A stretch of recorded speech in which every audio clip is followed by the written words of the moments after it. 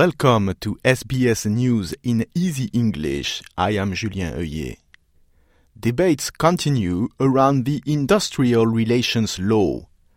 Its main point is multi-employer bargaining, but we still do not know what will happen, as the bill is now being debated at the Senate. A parliamentary report said the definition of what is a small business in the law should change. For the moment, a business is considered small if it has a maximum of 15 workers. But the report says it should be 20. The Federal Minister for the Environment, Tanya Plibersek, has spoken about the COP27 climate conference that just happened in Egypt. She says some countries were trying to water down climate targets, which means trying to make them less strong. She says Australia is working to meet the Paris Agreement target of keeping global warming below 1.5 degrees. We are working through programs like making electric vehicles cheaper and easier to buy. We've got a target of 82% renewable energy into our energy grid by 2030. All of these things will help Australia play its part in keeping global warming below 1.5 degrees. At the same time, a report was released today in Australia saying the country now has longer fire seasons, more intense tropical cyclones, and more acid oceans. The report says this is all due to rising temperatures.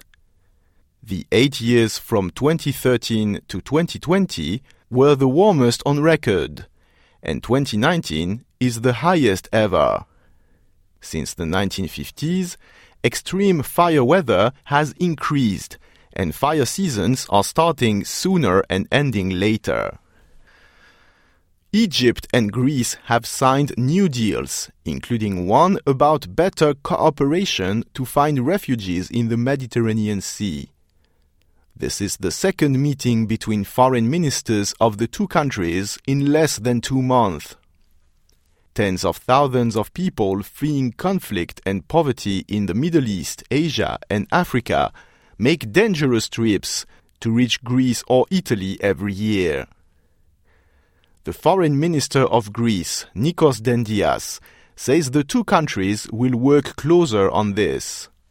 Our goal is to create a framework of cooperation that will help saving precious human lives. But also we are sending a clear message that our actions are always based on international norms. In no way do we ever try to infringe upon the sovereignty or the sovereign rights of other countries, contrary to what others in this region are doing on a constant basis. Ukraine says Russia continues missile strikes that are damaging its power infrastructures.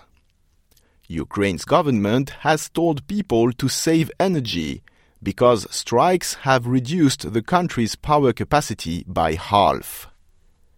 The United Nations says there could be a humanitarian disaster in Ukraine this winter. Volodymyr Kruditsky heads the energy company in Ukraine, and he says the attacks are making it difficult to keep working. The scale of the damage is colossal. After every widespread missile attack, we need some time to repower most energy consumers and renew the capability to provide them electricity through the grid. A report by Family Matters says there is 10 times more chances for Aboriginal and Torres Strait Islander children to be in state care compared with non-Indigenous kids. Only 5% of all children in Australia are Indigenous, but they make up 42% of those living out of home. And less than half of those children are living with an Indigenous family. The Secretariat of National Aboriginal and Islander Childcare wants the government to invest in solutions and to name a national commissioner to Aboriginal and Torres Strait Islander children. I am Julien Heuillet. This is SBS News in Easy English.